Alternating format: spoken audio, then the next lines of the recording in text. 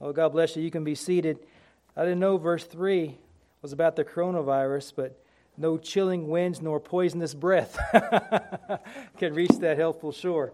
We've all been wearing these masks, for so long, different places, and everybody's afraid of the poison breath. I invite you to take your copy of God's Word and turn with me to Genesis chapter 29. Genesis chapter 29. And I want to talk to you about family failures. We're in this section of Jacob's life where he has gone to get a wife from his mother's people, but he's met with some frustrating events there. Some frustrating events.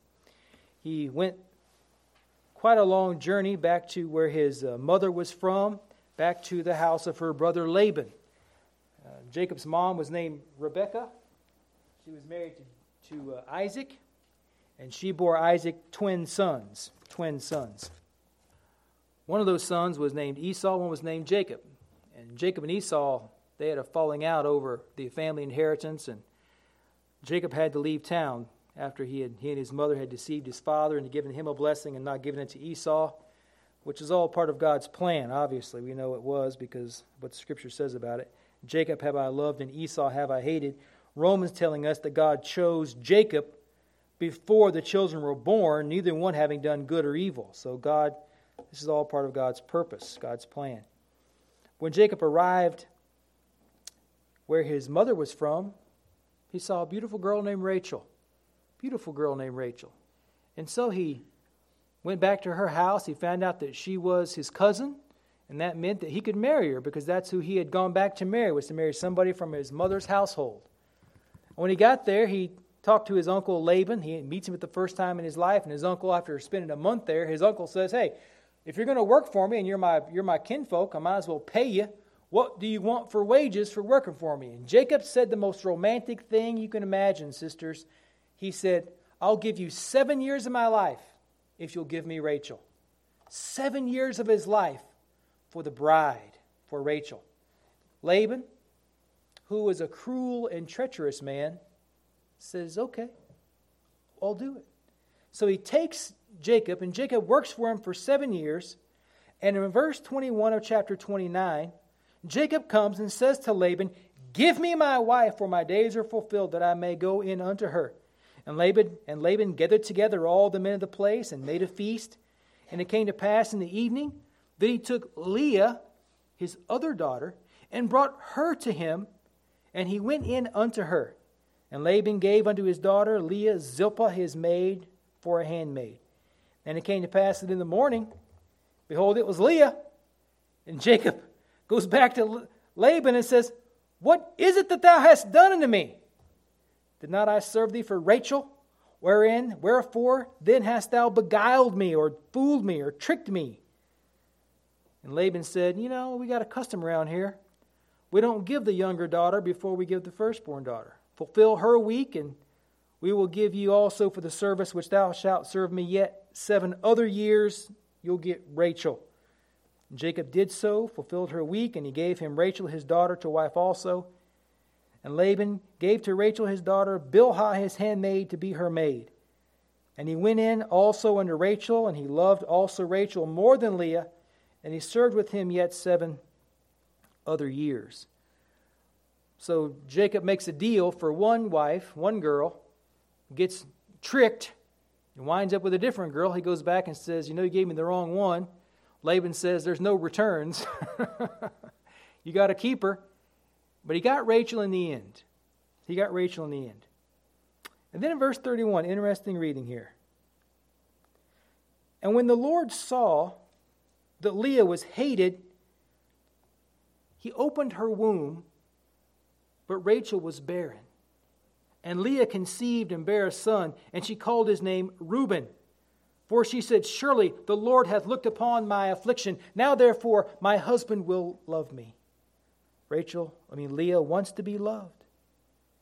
And she conceived again and bare a son and said, Because the Lord hath heard that I was hated, he hath therefore given me this son also. And she called his name Simeon. And she conceived again and bare a son and said, Now this time will my husband be joined unto me. because I have borne him 3 sons, therefore was his name called Levi. And she conceived again, and bare a son, and she said, now will I praise the Lord. Therefore she called his name Judah, and left bearing. She stopped having children for a time. We know the Lord will add his blessing to the reading of his word. Family failures. In this picture, this is, some guy drew this picture, but the man with the bald head is Laban. The man with the nice head of hair is Jacob. And this picture was striking to me because when Laban first met Jacob, he was really happy to have him around. And you can kind of see Jacob, the look on his face is kind of incredulous.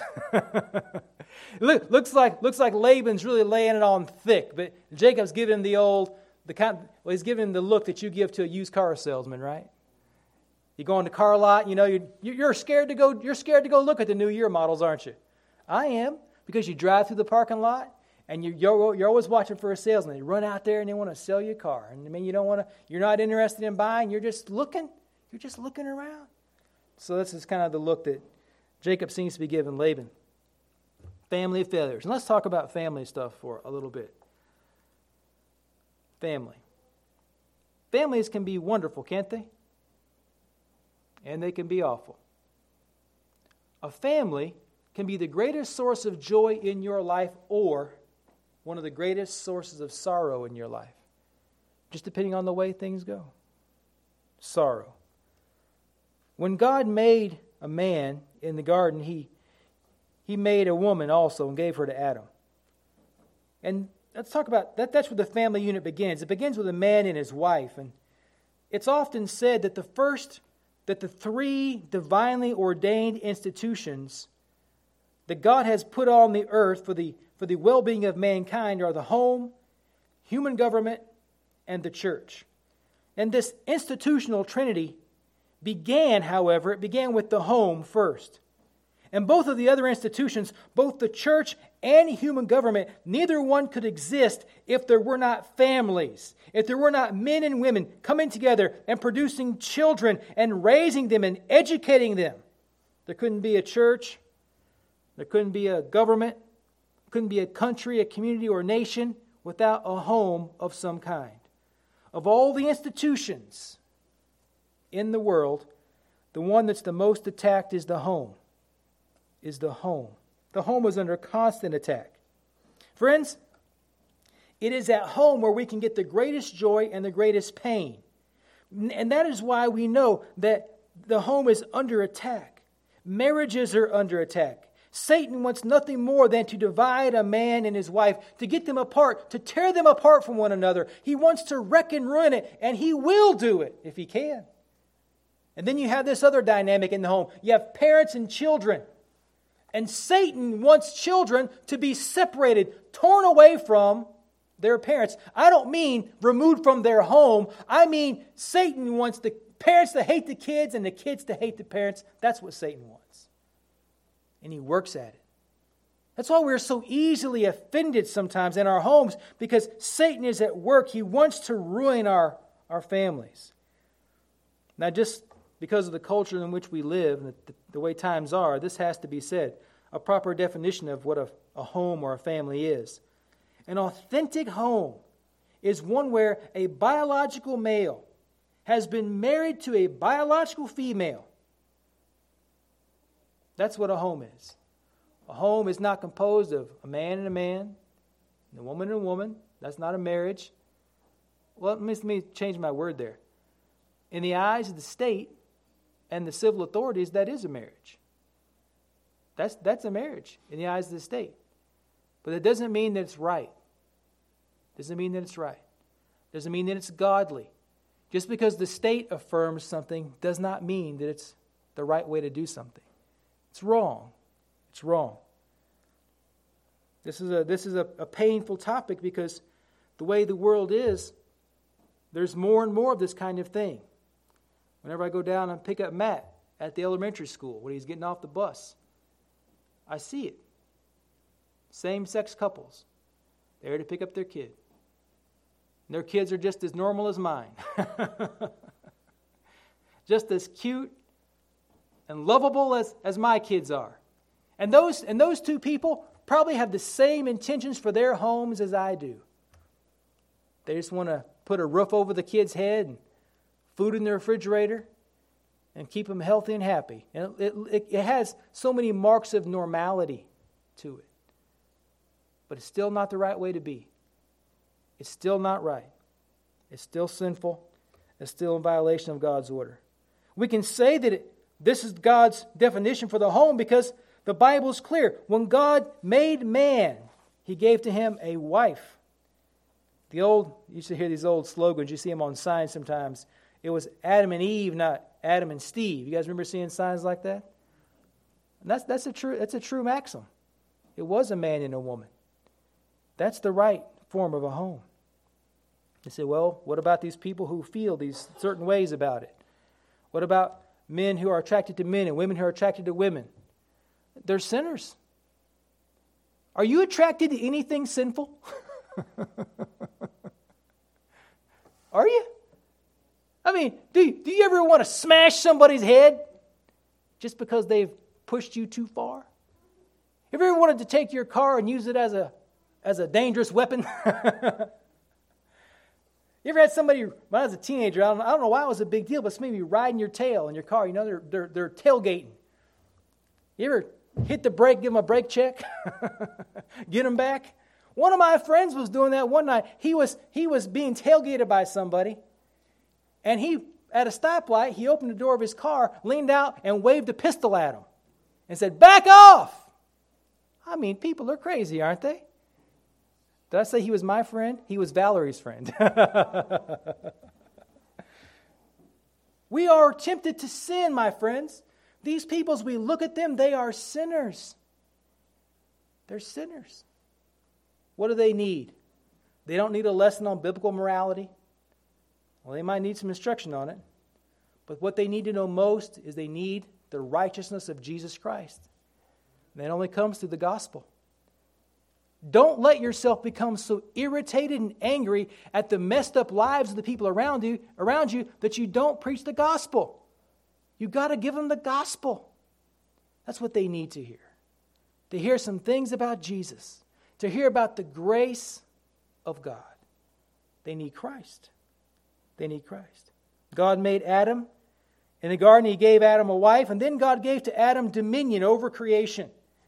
And God brought to Adam all the animals to see what Adam would name the animals, and that was a picture of the dominion God had given to Adam. You see, if I give you a dog, who gets to name it? You do. It's yours. And God gave to Adam all of creation. And Adam got to name everything. That's a sign of the dominion that Adam had over the earth. Man still has that kind of dominion over the earth. And then God decided that Adam needed somebody because none of the other creatures He had made suited Adam. So God made a woman for Adam. The Bible says He made her from Adam's rib. And then, my friends, for a while, we don't know how long, but for a while, Adam and Eve, they had the whole world to themselves. Just one man and one woman had the run of everything. And it was a glorious thing, a perfect world, just the two of them, able to run around and do whatever they wanted, whenever they wanted, for as long as they wanted, without ever having to pay the tab. One infinite vacation, you might say. They had work to do, labors to keep in the garden, but what a world to live in. What a world to live in. You see, that was a home. Adam and Eve, the first home. You see, the home was the only human institution that existed both before the fall and after the fall. So Adam lived for a time with a perfect woman.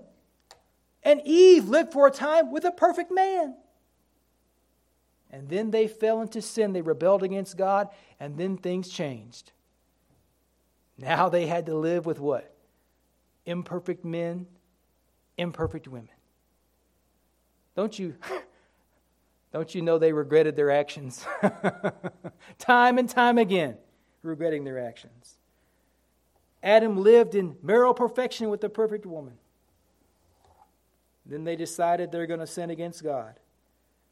All the scholars usually use the term that they rebelled against God. They rebelled against God. God said, do not eat of this tree. And they said, God, we are not going to listen to you. We are going to disobey you.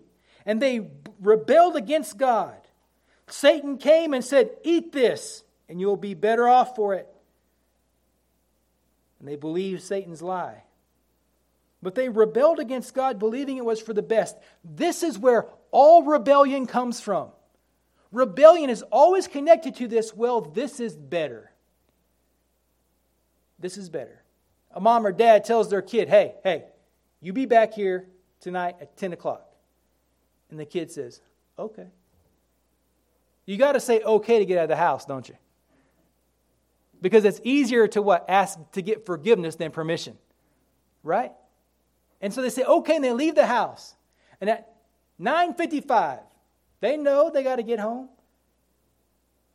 And one of their friends says, hey, we're going to go over here. We're going to go soap some windows at 10 o'clock. You guys ever go soap windows? Rub bars of soap on car windows? Everybody's saying no, but I think they really mean yes. You know you shouldn't do it, but you believe. You say, I'm going to rebel against my parents, believing that's the better choice. Believing this is the better course of action. They rebel against God, believing it would make them better. That's the thing about temptation. Temptation comes to us. Satan and our flesh, they tell us that the best choice of action is to not obey God. This says the best thing for you to do is to not obey God. Sin is presented as the justifiable act. It's presented to us as an activity, an action that will open doors to us. Satan said in Genesis 3:5 to Adam and Eve, he said, if you guys eat this forbidden fruit, you will be as gods. It'll be better for you. Listen, my friends, I want to say to you, all the temptations to sin in the world, sin says there's great pleasure here. Sin says there's a lot of great stuff here. Sin says your life will be better over here, but it won't. It'll be better for a little while. The pleasures of sin are for a season, but they don't last. They don't last. And the result of their rebellion against God was it damaged them. It damaged them. The harmony in their family between Adam and Eve was disrupted. And now they have conflict with each other. They blame one another for stuff. They become self-reliant. They try to create their own little religion with the fig leaves instead of looking to God for forgiveness and salvation. And then when Adam and Eve had kids, their kids inherited the sin nature from their parents, and their kids became wicked. We know at least one of them was really wicked because his name was Cain, and he did not worship according to God's plan, according to God's instruction. He saw his brother worshiping God. He saw how God responded to his brother, and Cain was so angry, he was so jealous, so envious of how God was treating Abel, that while they're out in the field, maybe they met up for lunch. You know, Cain was a farmer. Abel's a herdsman. And I could see him meeting up at I could see him meeting up at a corner under a big oak tree, sitting on a rock, opening up their lunches, sitting there talking about it. And Cain, I could see Cain saying, Abel, God won't accept my offering.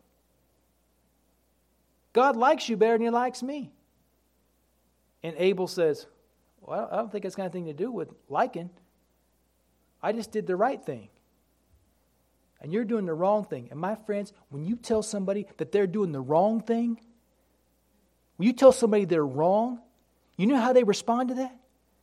They get awful ticked off.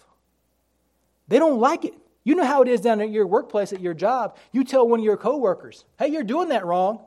What do they say? Who made you boss? You ain't the boss of me. Who died and made you God? Man, they fly off the handle at you. They don't like to be corrected. Mind your own business, you see. Older sister says to her little brother, hey, don't do that. What happens? Oh, it just goes great, doesn't it? No, it don't. It does not. I can see Cain rising up in anger. The Bible says he was wroth and he killed his brother. Killed him. Murdered him.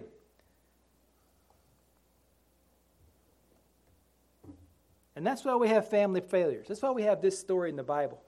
Family problems. Sin. Sin. Corruption. Selfishness. Unrighteousness. This is why Laban is behaving so badly. The sin nature is why you and I and everyone we know tend to behave so poorly. Dare I say so wickedly. Is because of the sin nature that's within us. Laban comes and he says to Jacob, Jacob, sure, you can have Rachel. Work for her 7 years. He works for her 7 years. And what does he do? He tricks him. Pulls the old switcheroo on him. Changes girls. You say, well, how could that happen? Well, they wore veils back in those days. Who knows what kind of customs they had? Changed on him. Deceived him. And then forces him to stay even longer. Let me say something about families here.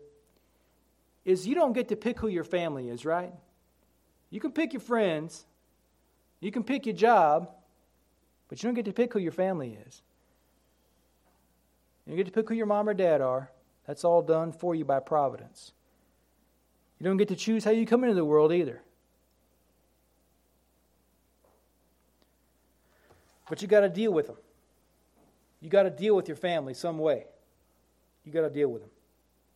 Here is Jacob, who has just become son-in-law to Laban. And he knows that Laban's a crook now. Right? He knows he's a crook. But why does Jacob still hang around there? And why does Jacob try to do the right thing by Laban even after Laban has done him wrong? Why does he do that? Why should we do that? Well, Jacob does it because he seems to have a long-range view of stuff. A long-range view of stuff. He has a perspective on life that's important. Maybe Jacob thought like this. Laban, as bad as he has just given to Jacob two wonderful things. What's he given to him? Daughters.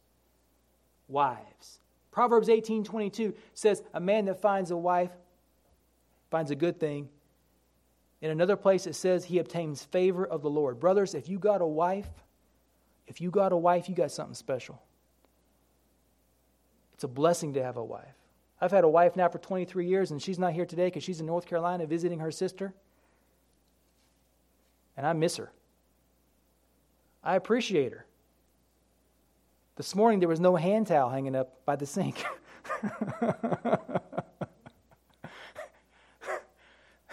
And I realized what happened was last night I threw it down where last place I used it. But Valerie comes along and she picks it up and puts it back where it's supposed to be. Then I throw it down where it's not supposed to be, and she puts it back where it's supposed to be. I mean, this morning I got up, and usually she makes cinnamon rolls for the kids on Sunday mornings. So she'll make some cinnamon rolls. I had to text her this morning and say, what time did I wake the kids up? I mean, I miss her. She's an important, wonderful part of my life for all kinds of reasons. A wife is a blessing. And here Jacob sees this guy who's not that great of a guy, but he has given to him these wives. And so for the sake of the wives, Jacob is nice to Laban. Puts up with stuff from Laban because of the wives, because of the daughters. Isn't that why you put up with your in-laws?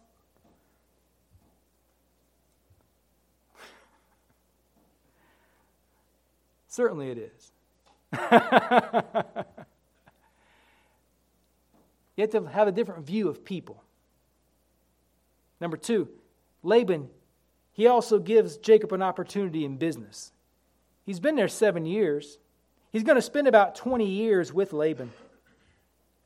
He gives him an opportunity in business. In Proverbs 14:23, it says, in all labor there is profit. In all working there is something to be learned or gained. And here, Laban, even though he's not that great of a guy, even though he's a little bit sneaky, he gets Jacob into this business, this livestock business. And it becomes a pretty good job for Jacob. Even though Laban jerks him around a few times, it's still a pretty good job. And you know what, my friends? I have found that a good job is usually worth putting up with some garbage for. If it's a good job, you'll put up with a bad boss. If it's a good job, you got security, you'll put up with stuff you wouldn't normally put up with. There was a time in my life I had 13 jobs in 1 year. 13 jobs in 1 year. That's a lot. That's a job a month, man. Valerie, when she did our taxes that year, she showed me 13 W-2s. We moved to Kansas. I've told you this story before, but we moved to Kansas. I got a really good job at a factory, had a supervisor I did not like, and I went home and said, Val, I'm quitting. I ain't taking any more lip from that person down there. And she said to me, Terry, have you ever noticed that every place you work, you always got a bad boss you can't get along with? She said, what's the common denominator there? Well, you know how that made me feel? Like getting a divorce. But she was exactly right. The problem in every one of those jobs wasn't the bosses. Now, they weren't all perfect, but it was old Terry Basham. She had 13 W-2s to prove it. So I just hunkered down, put up with the guff, and I made supervisor in short time. I just settled down and did some work. Settled down and just tolerated stuff I didn't really want to do, put up with. Dealt with people I didn't want to deal with. But it was worth it. It was worth it. It was worth it. Jacob, no job is a constant picnic, is it? You can have the best job in the world, and there's going to be parts of it that aren't any fun. But Jacob has this different view of life, it seems. Thirdly, Jacob, he's come to Laban after meeting God. In chapter 28, verse 15, God had said to Jacob, wherever you go, I'm going to be with you, and I'm not going to leave you. And so Jacob goes into this situation, walking by the promise of God.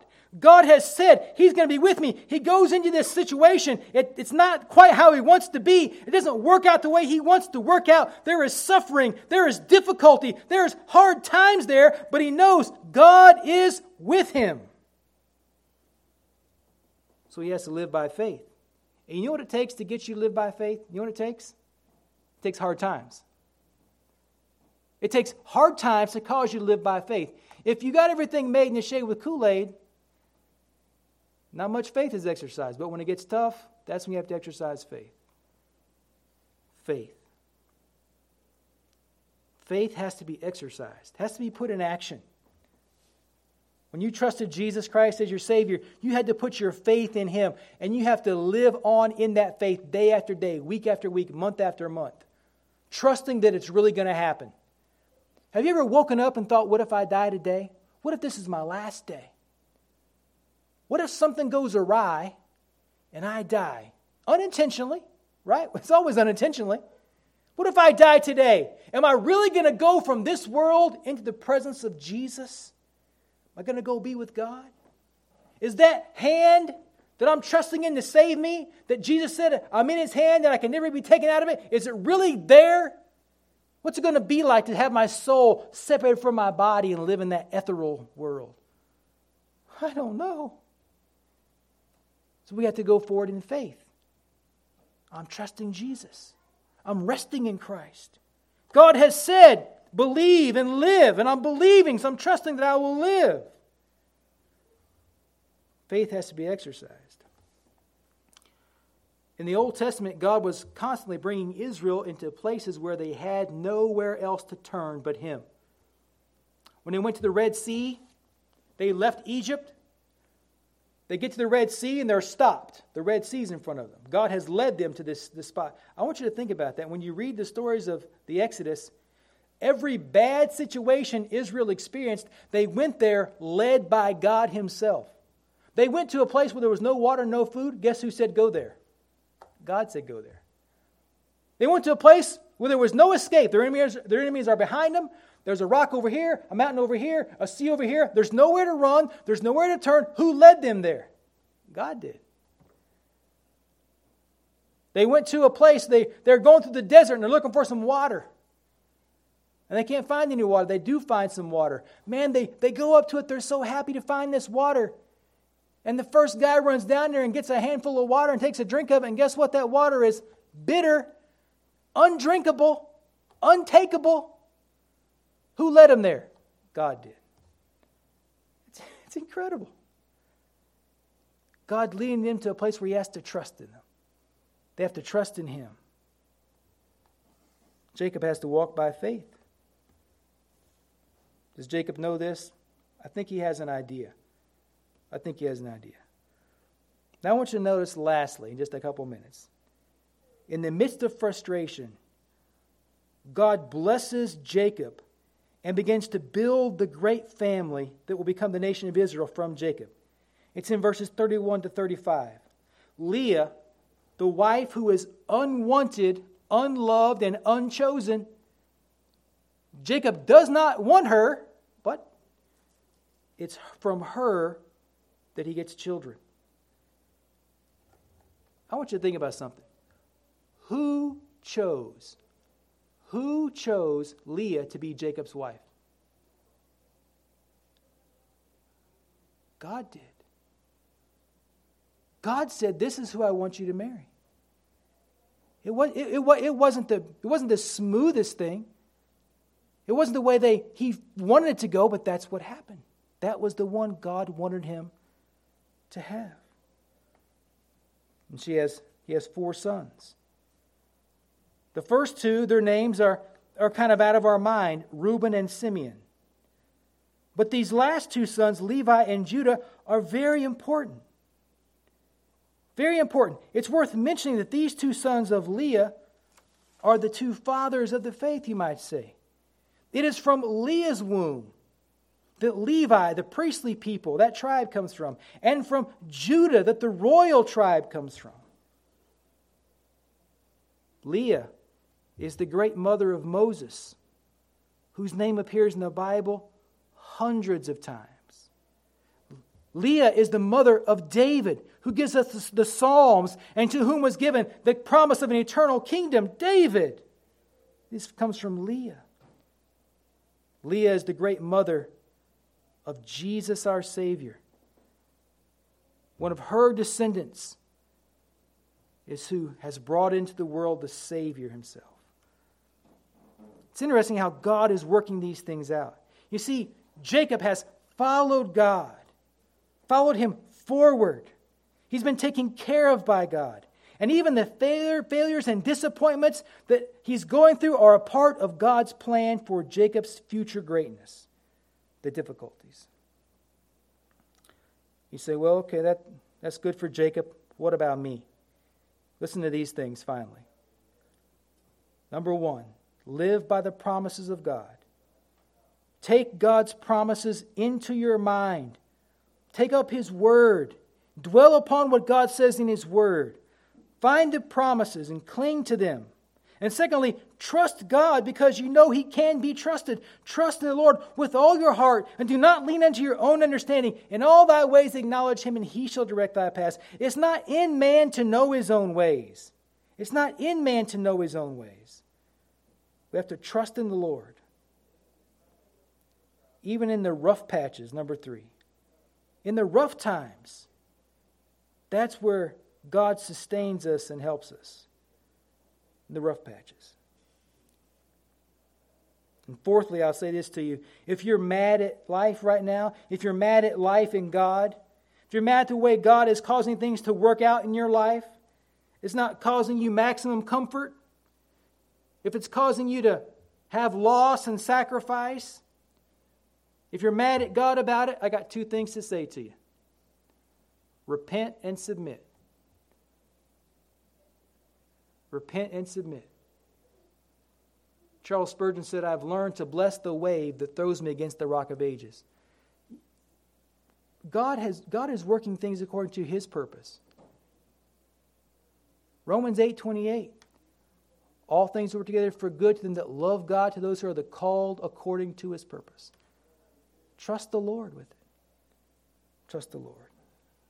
And I'll say lastly, very lastly, the first thing you should do in trusting the Lord, the first step you should take, is trust him to take away your sins. Trust him to take away your sins. Jesus has come to take them away. Jesus is the only true Savior.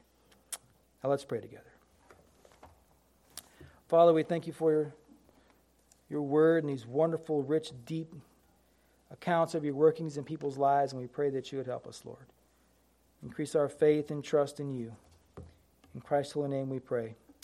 Amen. Let's stand together now